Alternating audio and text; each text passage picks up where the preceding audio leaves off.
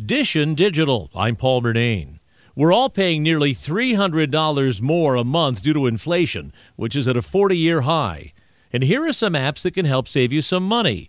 CNET Money Editor-at-Large Farnoosh Torabi likes Ibotta and Flipp. These are two free apps that you can download where you can store your grocery reward programs in these apps. But more importantly, these apps will also tell you what's on sale, what are the coupons. The days of cutting coupons are long gone, and these apps have really replaced that behavior. And so it makes going to the grocery store an opportunity to save without even really knowing what they are until you get there. You flash the apps and they automatically give you those savings. To save money on gas, she recommends Gas Buddy, Gas Guru, and AAA Mobile.